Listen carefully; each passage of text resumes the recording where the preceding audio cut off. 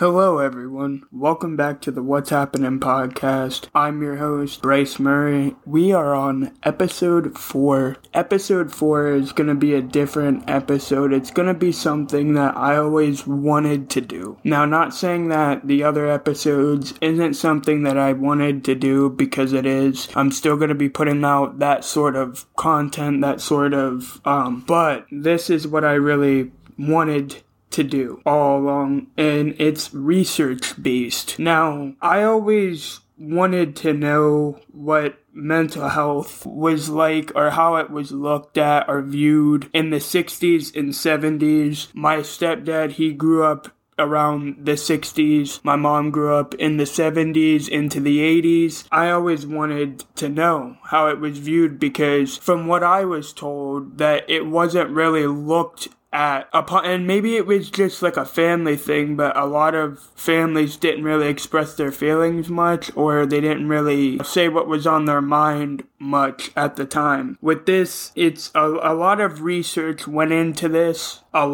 This will include 3 parts, or 4 parts, 3 or 4 parts. It's gonna go from the 60s all the way to now, basically. The next episode will be covering the 70s. But in the 60s, I always thought it was like a thing where it was like frowned upon, or mental health was like not something that was talked about a lot. From what I researched in the 60s, that is when a lot of stuff started to go down, guys, along with, how patients were treated in psychiatric facilities and so forth. And there was this mental illness was widely recognized as both an emotional and a physical problem in the 60s. But medical professionals struggled to understand and explain its biological roots, and policymakers struggled to develop effective responses to the needs of the mentally ill. Now, the 60s, as I was saying, was a time where a lot of things went down in psychiatric facilities, such as abuse towards patients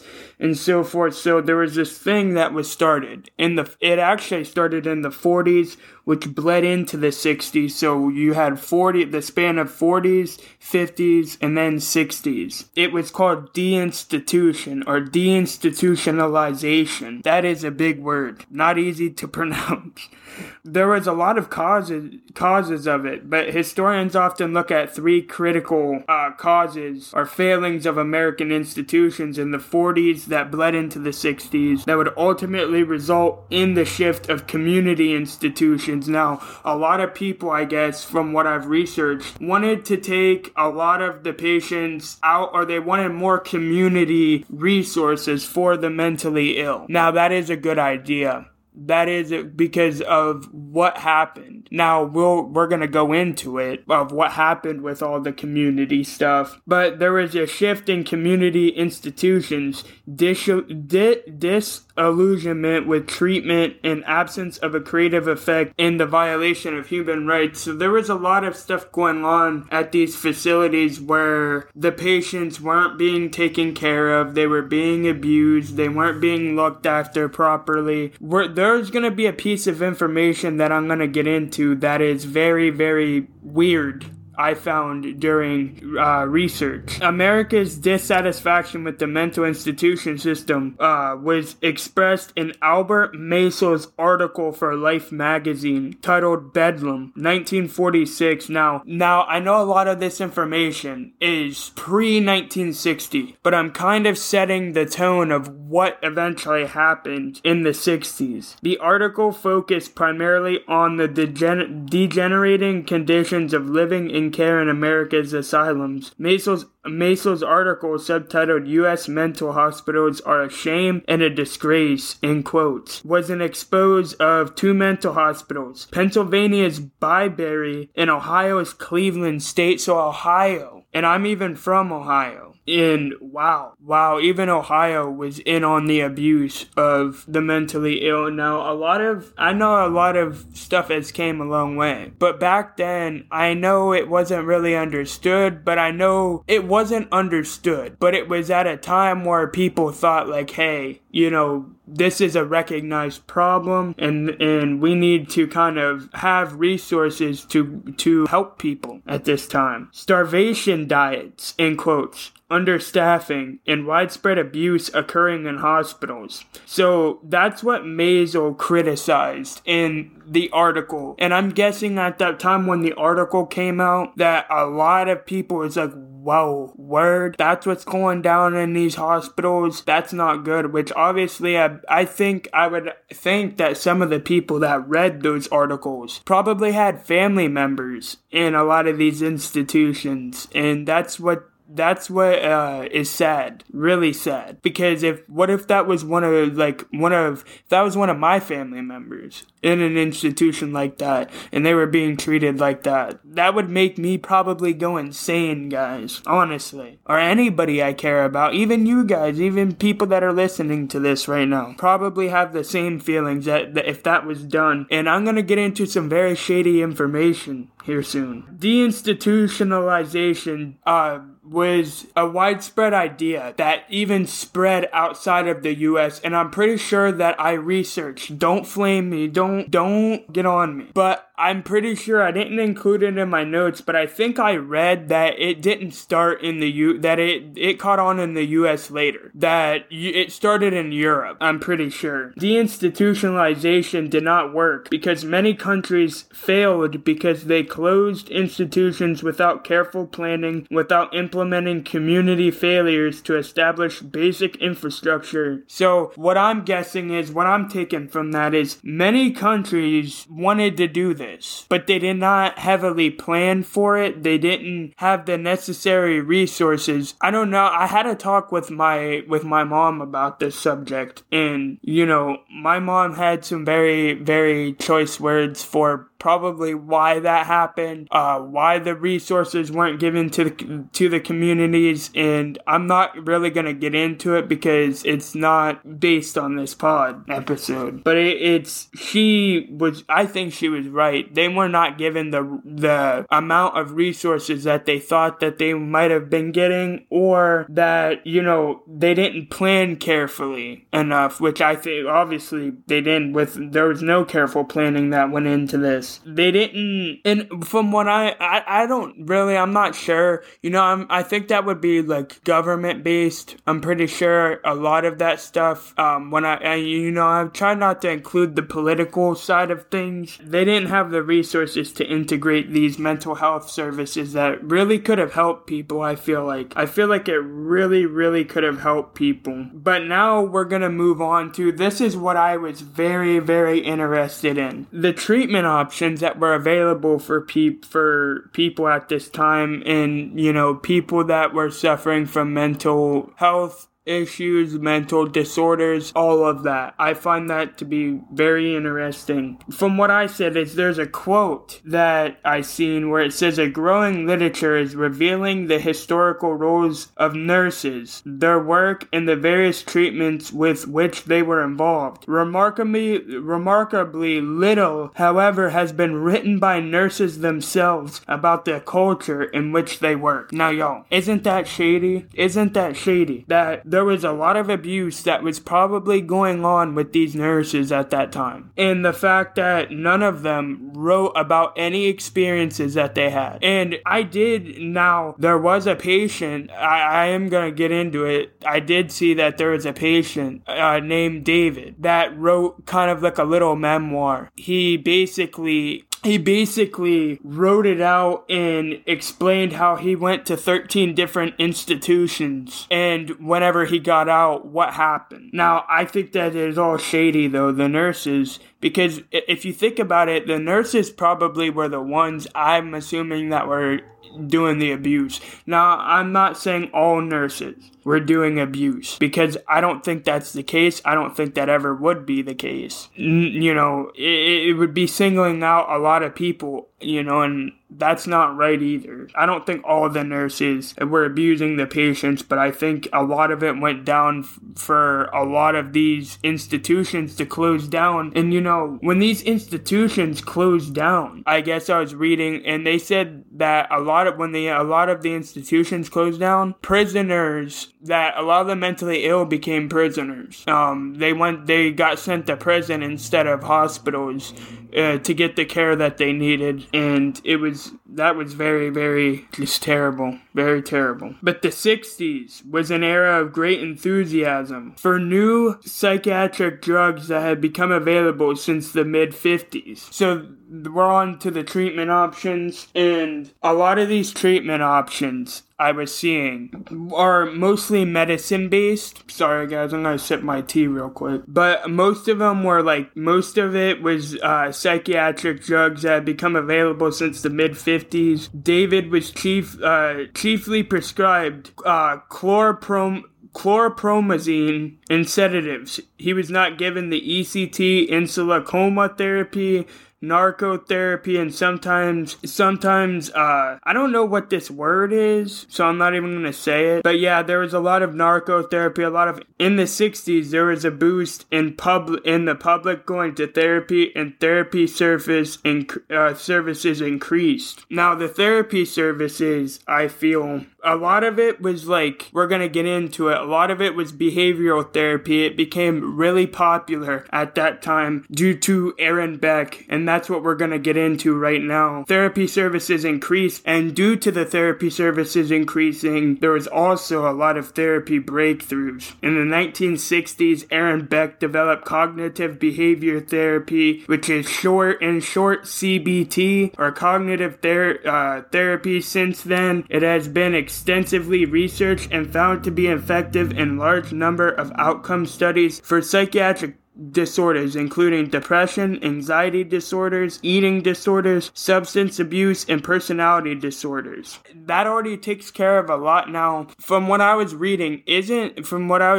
think they said that cognitive behavioral therapy is the most popular. So Aaron Beck, he was on something back in the 60s. He was on something new. Everybody was hopping on the Aaron Beck wave, I guess, But there was a lot of things too that cognitive behavioral therapy also cured that I did not know, or not cure, but helped. It was also a lot of psychiatric disorders. It also has been demonstrated to be effective as an adjunctive treatment for medication for serious medical disorders such as bipolar disorder and schizophrenia. CBT has been adapted and studied for children, adolescents, adults, couples, and family. This activity renews the efficiency of CBT in both psychiatric and non-psychiatric disorders, and the role of interprofessional team in using it to improve patient outcomes. I did read that whole thing from the site, which I will include all the sources. I have all the sources for all this information. Yes, none of this is Wikipedia. I actually did not use Wikipedia throughout this whole entire research thing. I don't like using Wikipedia.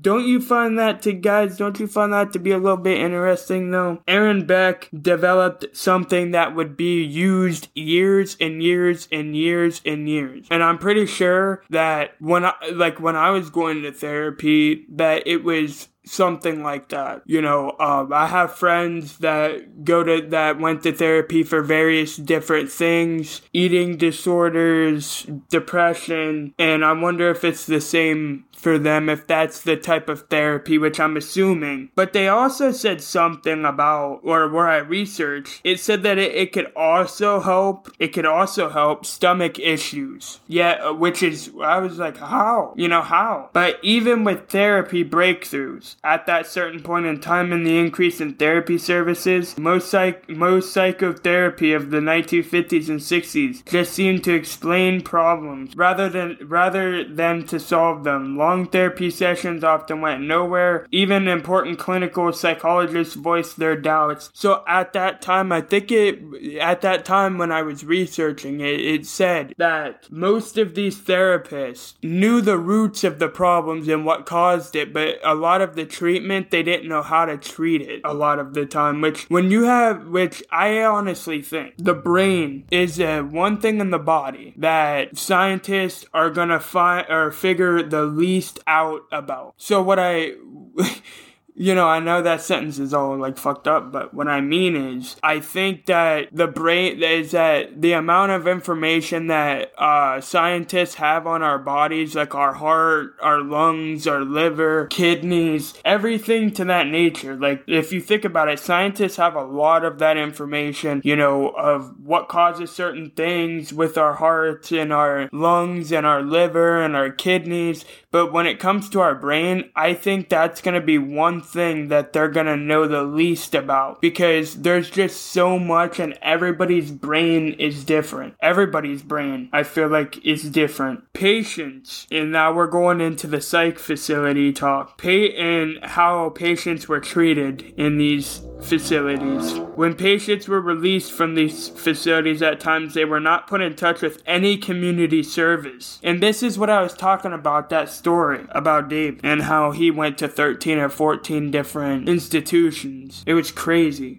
And the quote says, discharge planning and follow-up treatment were notably absent from most of my hospitalization experiences in the 1960s. The process of transferring from one hospital to another was difficult and painful. In hospitals in Connecticut, Massachusetts, New York, and Pennsylvania, I had no knowledge of any discharge planning. It was not linked with community services when I was discharged. Isn't that actually fucked up? This guy spent a lot of years going 13, 14 different facilities, and when he went to those states, they didn't notify him when it came to any plans of him getting out, of them letting him out. It's like they just pretty much pushed him out, being like, oh yeah, you were in the facility, but there's nothing else that we can do, so we're gonna discharge you now, and we're not gonna put you in contact with anybody or any community services, even if you need them. Isn't that messed up? That's the vibe I get. Like, that's not me.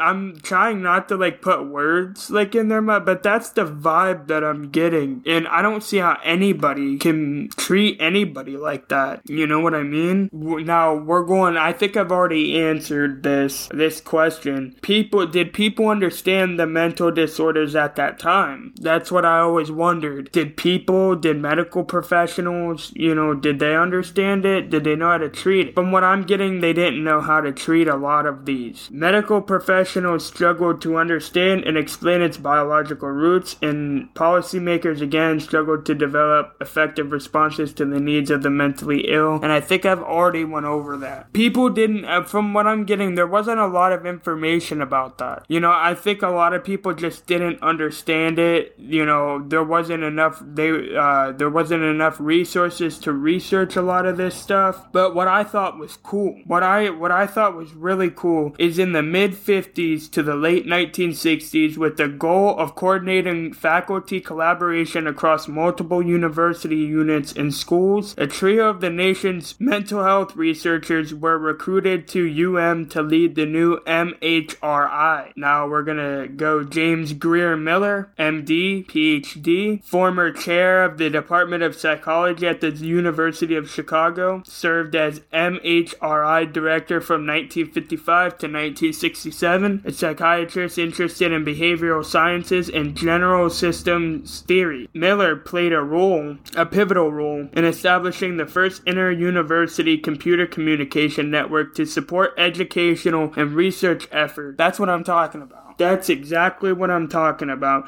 James Greer Miller, the GOAT. So he wanted to research this stuff, to understand it, to understand why these things happen, why some people have what they have when some people don't. That is always interesting. And we got Ralph Waldo Gerard, MD, PhD, was named MHRI's first director of laboratories. Gerard, who has been called the father of neuroscience, in part because he is credited with coining the term neuroscience, was one of the era's preeminent neuropsychologists. His many contributions to the field include the invention of the microelectrode, making possible the first measurements of electrical properties of muscle and nerve cells. cell.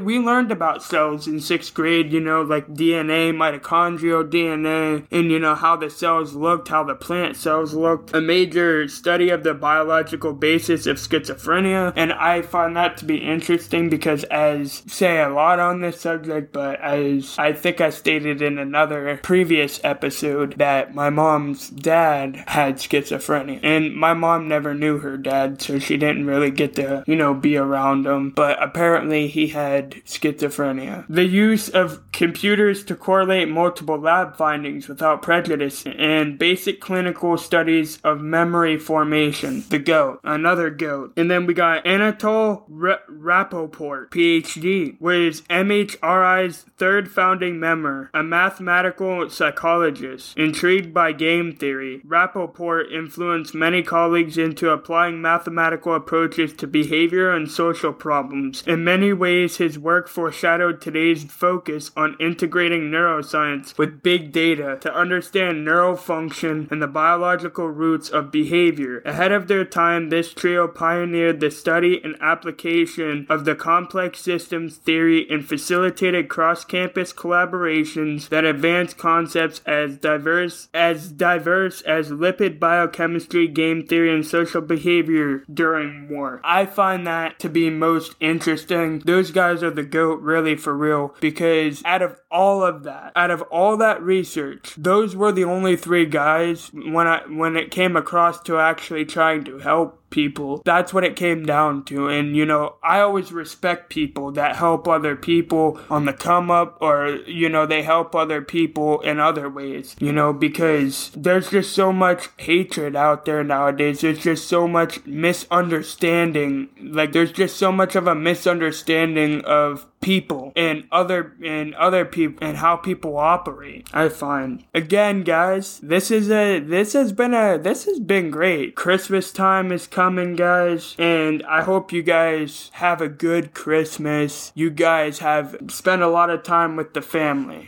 Family is very important this time of year, and to not take it for granted ever. This is it for this episode, guys. I hope you guys enjoyed episode 4. I don't know if the next episode is gonna be part 2, because I'm gonna be working on part 2 for this, obviously, and there's gonna be a lot of more research put into that, or just as much research put into that as this one. And another announcement, guys, I have social media accounts set up for this. I have them all in the description episode. I'll have it all in the description of this episode. Also, I don't think I've mentioned this throughout any of my podcast episodes, but the podcast logo of my face, of the pop art, that pop art style that I really enjoy the look of, that beautiful cover was created by a Fiverr user named Make Me Bark, and she